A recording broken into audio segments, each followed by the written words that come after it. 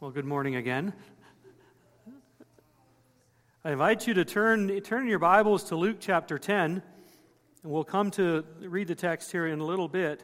Luke chapter 10, we're going to read 38 to 42. It's a very familiar account that we're going to be looking at today. But I'm curious, how many people here have watched Fiddler on the Roof, the musical Fiddler on the Roof? I'm not a big musical fan, but I enjoy Fiddler on the Roof. And I want to, just to introduce the sermon, I want to recount just a piece of that musical. Tevye, I think that's how you pronounce his name, the husband. And you know how the story goes. His daughters find their true love, and they're just filled with all this joy and happiness, and they go off and get married. And I think this begins to, he sees this in his daughters, this unbridled joy in this love, and it begins to bring some questions into his mind. And you remember the part of the story where Tevye asks his wife, "Do you love me?"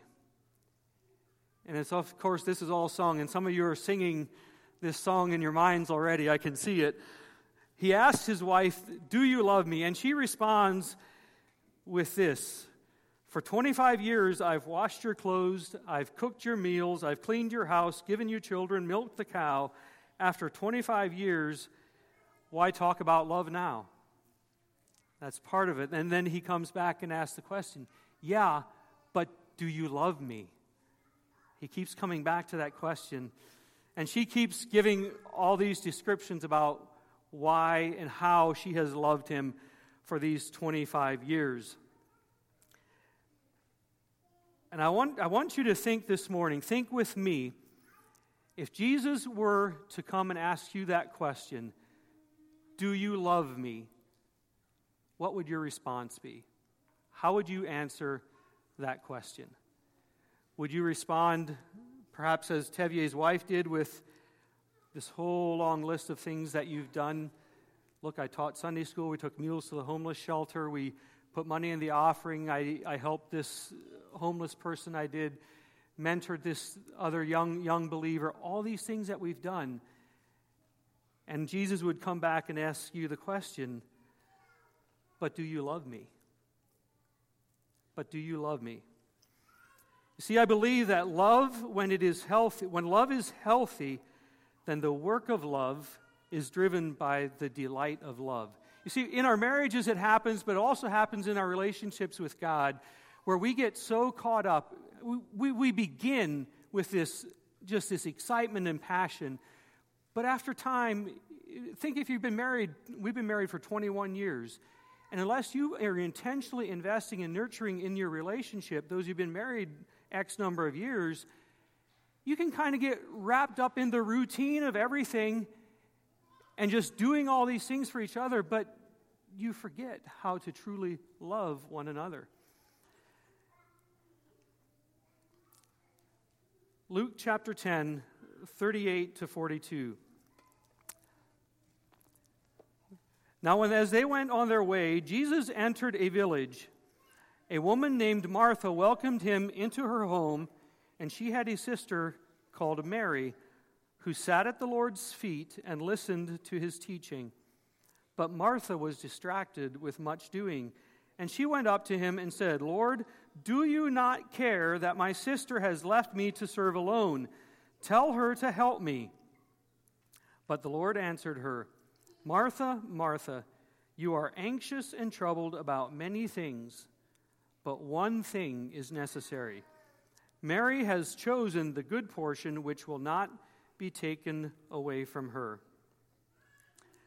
So I've been thinking about this passage for, 6-8 weeks already. It's just been kind of stuck in the back of my mind. There's so many things that we could pull from here.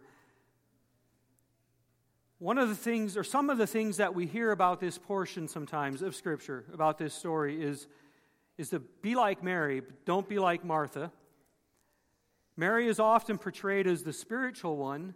Martha is maybe a self-centered, work-oriented, focused only on her performance, and so you don't want to be like her.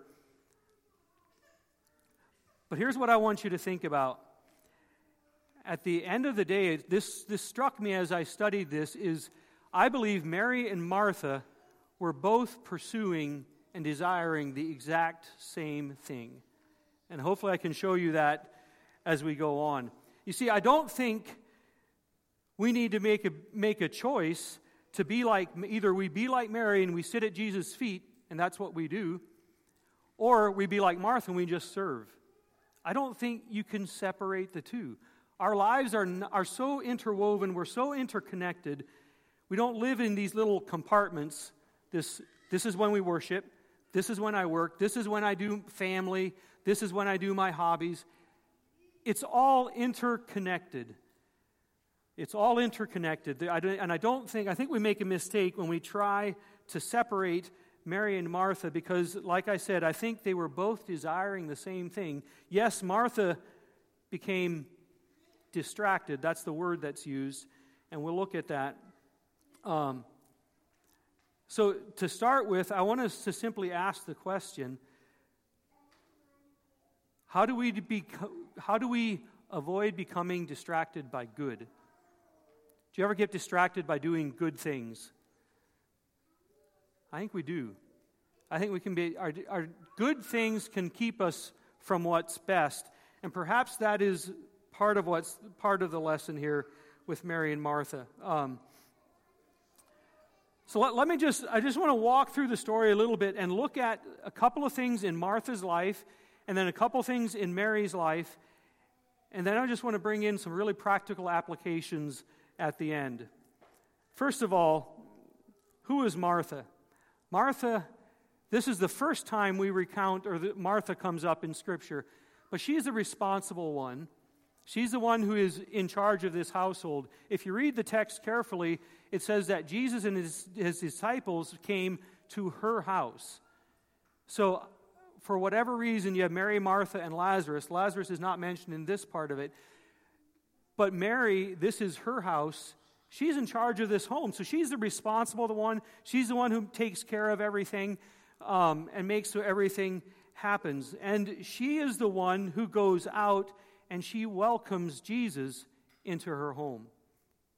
She took the initiative in inviting Jesus into her home. And I want you to think about how big of a deal that really was. Jesus and his disciples are traveling. So it's Jesus and probably his 12 disciples, and a good chance there's a big number of people with them. The first part of Luke chapter 10 is where Jesus sends out the 72, and they come back and report to Jesus. Perhaps some of them are still traveling with Jesus. But this is a big deal. First of all, it's a big crowd that suddenly shows up at your door, and so you want to be a good host, all right? A good hostess, and that's what her desire is. She wants that. But it is also a big deal to have a rabbi come into your home. You're not just going to go out and serve up just some leftovers that you pull out of the fridge. You're going to be doing your best. You're going to be serving the best that you have. And so Martha is responsible. I mean, it's such a good thing. We can learn so much from how Martha serves here. Just a side note. If you read in John chapter 11 and John 12, Mary and Martha show up again in both of those accounts with Lazarus.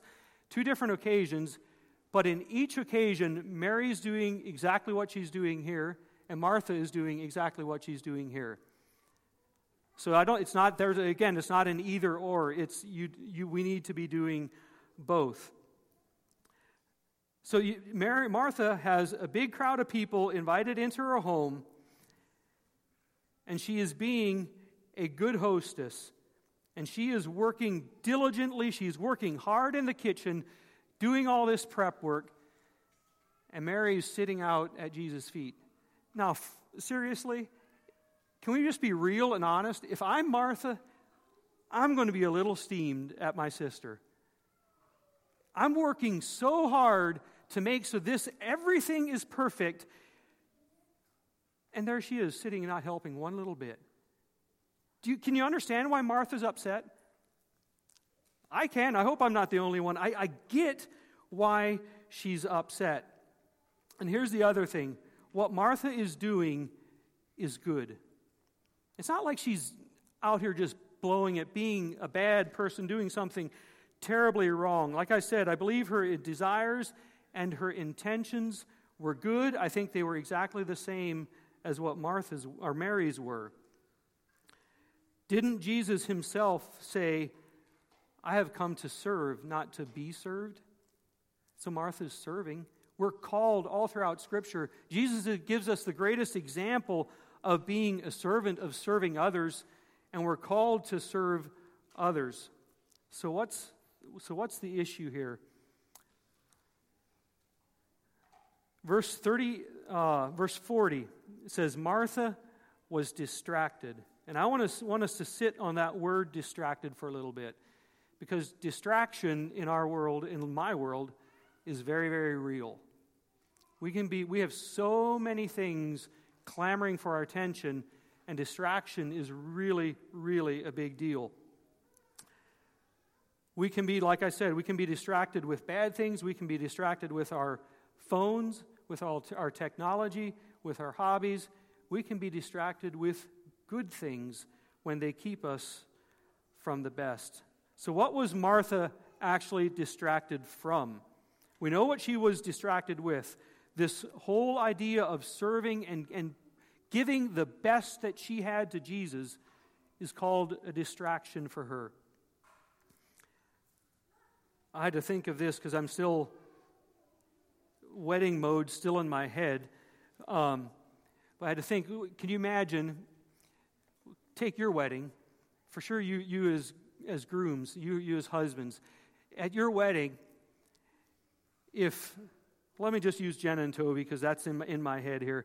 So if at Jenna and Toby's wedding, what if Jenna is spending all her time during the wedding, the reception, the celebration is going on, and all she can focus on, all she is doing is worrying about and running around and trying to make so all the little details are taken care of.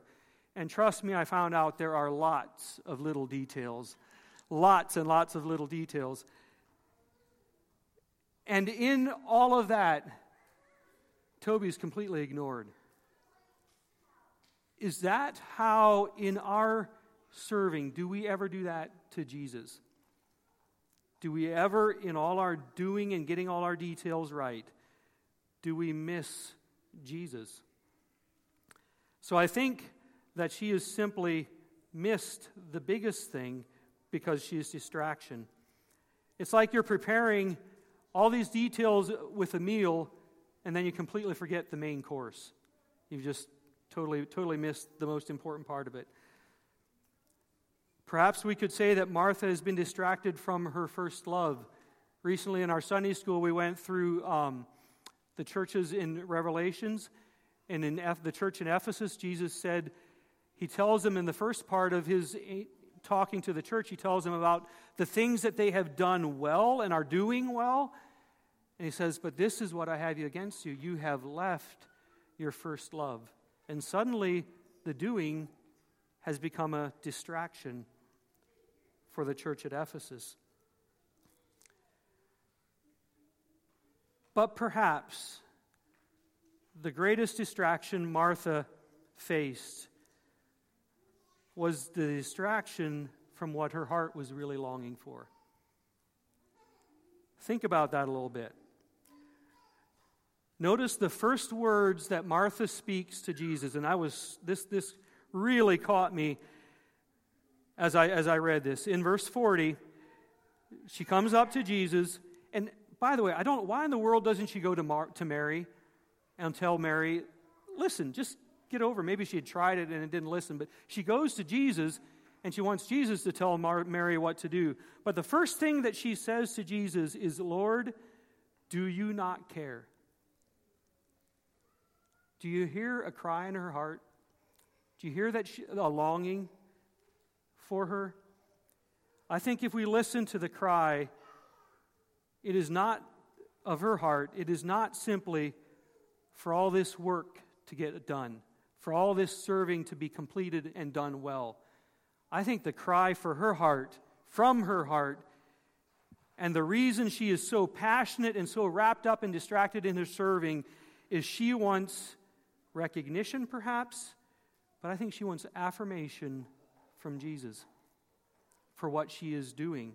She's longing for affirmation. She wants Jesus to see her and to notice her. Who of us does not long to be noticed and to be seen by Jesus? We all have that desire deep in our heart. And perhaps, sometimes, maybe Martha, part of her issue was also, if she were to stop and to sit at Jesus' feet, maybe there's a fear of what would be revealed in about what's going on in her own heart. But notice, we're going to leave Martha for a little bit now, but notice how Jesus responds to her. He does not condemn her for doing good, because she is doing good.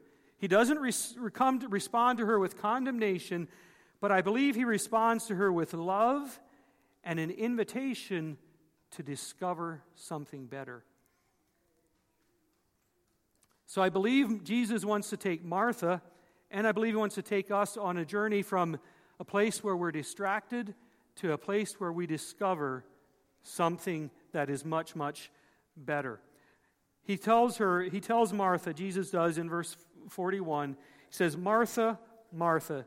And anytime Jesus uses, or anyone in Scripture, when a name is used twice like that, it is a term of endearment.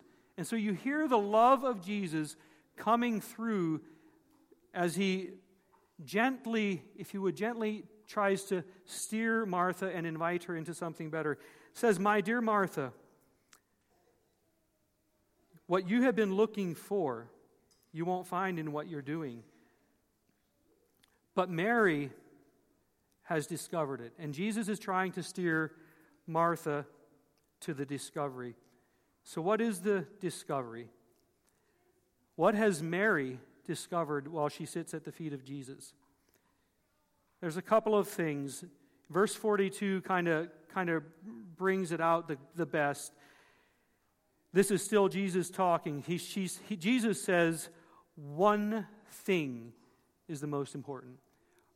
Does that sound like something Jesus said in the Sermon on the Mount? But seek first the kingdom of God and his righteousness. Martha is distracted with many, many, many, many things. And Jesus comes back and he says, I want you to discover or rediscover in some cases the one thing that is the most important. And this is something I don't know, we'll see. I'd like to maybe dig into this a little bit more in a message in the future. Mary's posture, where she is, and like I said, in every account, there's 3 occasions where Mary encounters Jesus, and in each occasion, she's at the feet of Jesus. It is the posture of a disciple, one who is longing to learn. And Jesus says, there she has found the good portion. Mary discovers what her heart has longed for because she made a choice. It says in verse 42 again, Mary has chosen the good portion. So if we are going to discover that one thing, that means we have to make some choices. It's not just going to fall in our lap. Sometimes we need to make some really, really hard choices. But Mary has discovered in this place, sitting at the feet of Jesus, here's what I believe Mary has discovered. She has discovered the place of belonging, of wholeness, and a place of deep transformation. And I think that's exactly what Martha was looking for. But she was doing it with trying to serve, but she was so distracted by all the little details that she missed what was going on in her own heart. So how does this apply to you and me? We live in a culture, our American culture, that tells us that we can make our own way.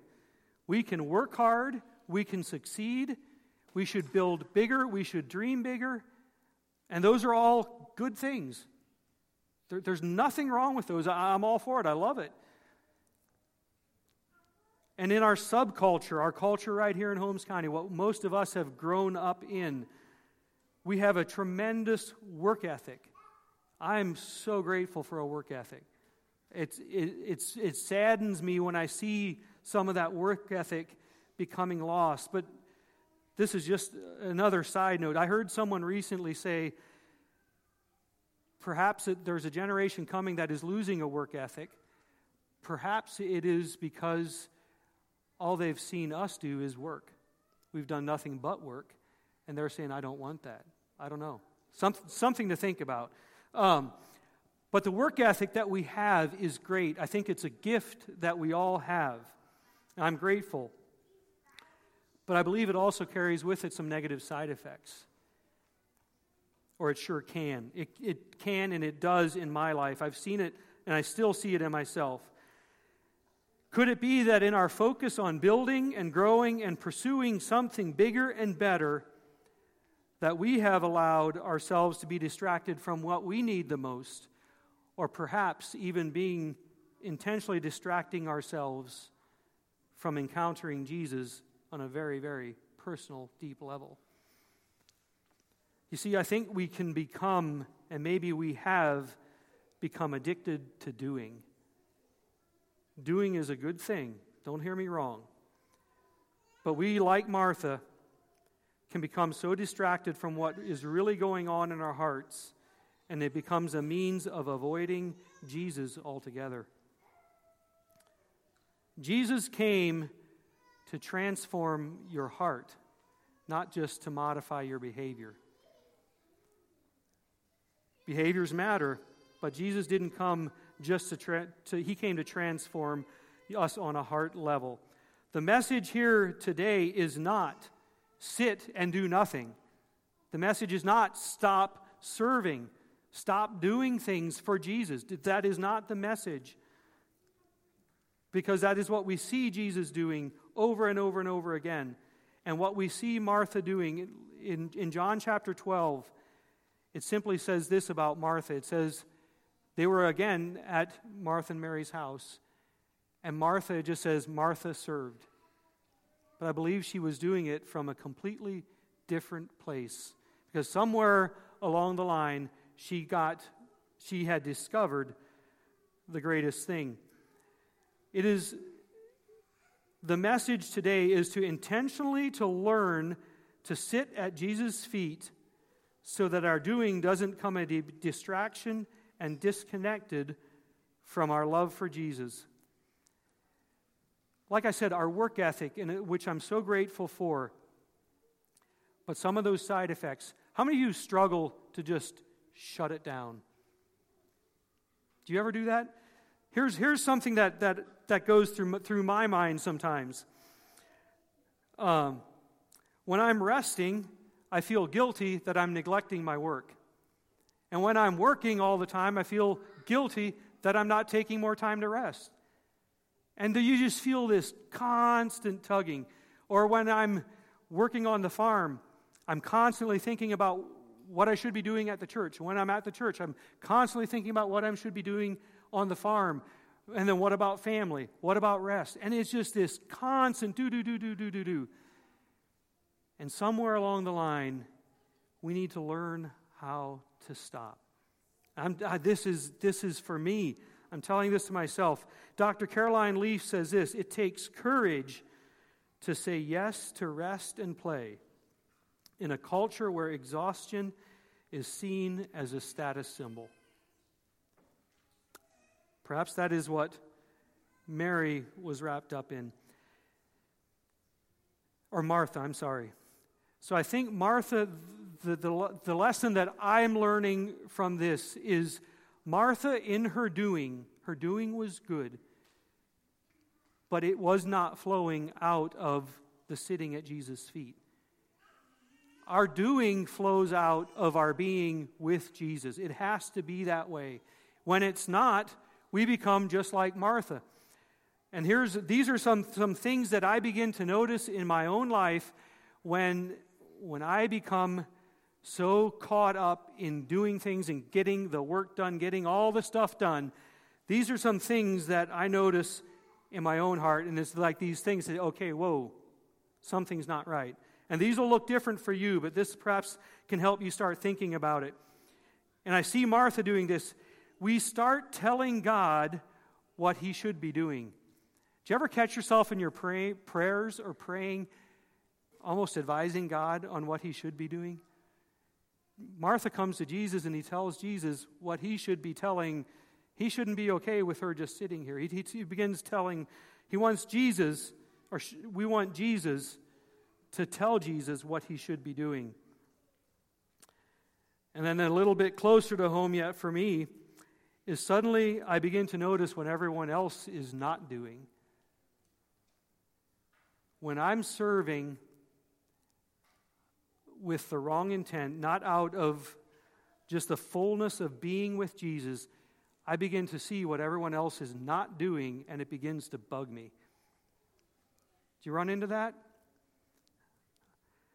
I feel frustrated sometimes when no one seems to notice my contribution. That's something that Martha was longing for. I think that's something we all long for affirmation. But when our hearts aren't centered on Jesus, then we begin to get frustrated because the people aren't noticing what I'm doing. And then I just want to finish that with this, something that I've been struck with and convicted on. When serving expects something in return, it ceases to be serving. So the motive behind our serving is so huge. But here's the thing, here's what I wrestle with. We all have such limited resources and time, right? We're all just like crunched for time, it seems. And that simply means that we have to make choices. Mary made a choice. She distinctly and intentionally chose to sit at Jesus' feet. You're not just going to, and I'm not just going to suddenly have time to stop and just me and Jesus, spending time with just me and Jesus. We have to make choices. Those choices can be incredibly difficult. It means that we may have to, and probably will need to say no to some good things, some really good things. But if we're going to choose and discover the best, then we need to say no to some of the good things. And so my challenge to us today, and what I want you guys to leave with here today, is to simply to contemplate and be honest in your heart. Is all my doing, in all my busyness, is that flowing from my being with Jesus?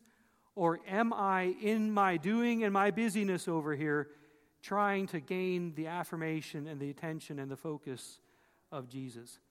Because when we get those two things switched around, and we put so much focus on what we do, how we build, how we make things grow, and probably we spend way too little time talking about what it means to sit at Jesus' feet. Because that is where deep heart transformation will happen for you, and that's where it happens for me. So I think the invitation to us is simply sit at Jesus' feet, and out of that will flow the doing, rather than vice versa. So bless you guys as you think about that this week. And as we pray together, let's just stand. Stand, and we'll have a word of prayer. God, as we stop before you here at the end of the service, we just want to stop for a moment.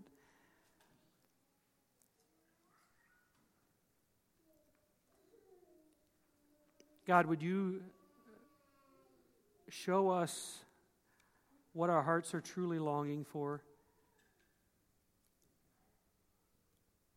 And I pray, God, as we discover and begin to understand the longings of our hearts, that you would show us the distractions that are going on in our hearts and why we're distracted and with what we're being distracted with, and help us to discover the joy, the transformation, and the rest that we find when we learn to sit at your feet. Help us to do that today and this week as we contemplate. In Jesus' name, amen.